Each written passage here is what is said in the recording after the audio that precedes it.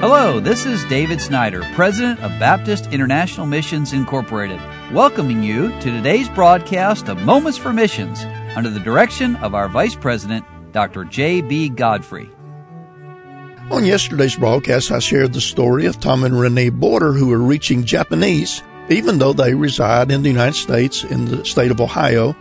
And today I want to share the news of another person who's doing that same thing, and her name is Janet Burchell. Her husband, Ralph, went to heaven several years ago.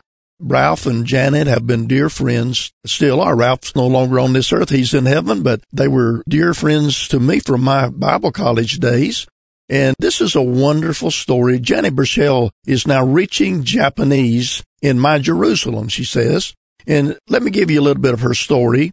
On August the 24th, 1966, I boarded a plane in Albany, New York to fly to Japan.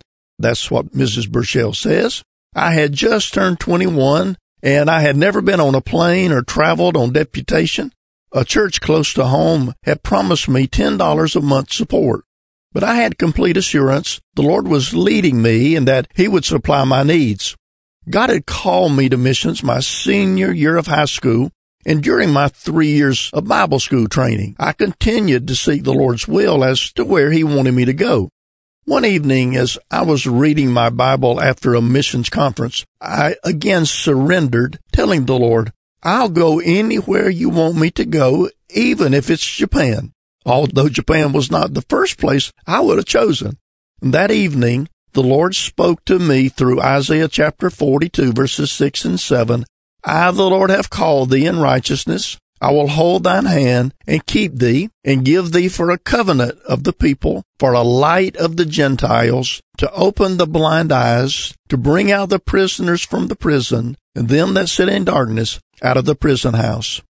Well, during that first term, God was faithful to supply my every need, help me to learn the Japanese language, help me to witness to many Japanese. Now, after this time in Japan, the Lord led me to Tennessee Temple College, where I received my elementary teaching degree. And during this time, God brought Ralph into my life. And after we married, we went back to Japan to serve together until 2008, when we returned to the United States for furlough. We planned to return to Japan following furlough, but due to health challenges, the Lord led us to minister to the Japanese in South Carolina. Now, they did that for many years. I'm adding to the story here. Ralph and Janet worked in South Carolina, in Greenwood, South Carolina, and they reached Japanese there. And then the Lord took Ralph home to heaven, and Janet, after that time, moved up to Ohio to be near a daughters actually. And now back to her letter, she says, I want to thank you for your faithful prayers for us, for your financial support through the years.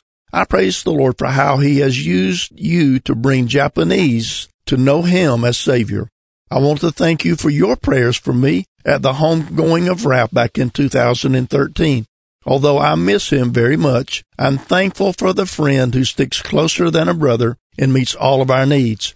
I had hoped I would be able to return to Japan following my brain surgery last year, but the Lord has closed this door. And recently, in seeking counsel from my pastor and BIMI director, my status with BIMI will be changing to Missionary Emeritus.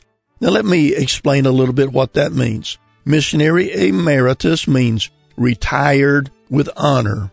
Now, think about a lady who went to Japan the first time in 1966 and who's been faithfully serving the Lord through all these years to reach Japanese, whether it be in Japan or in the United States of America. Thank you, Janet.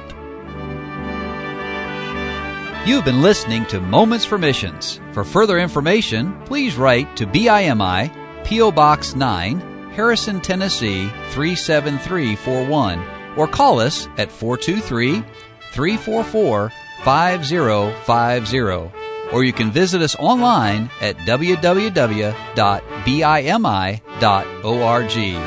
Until next time, may the Lord richly bless you.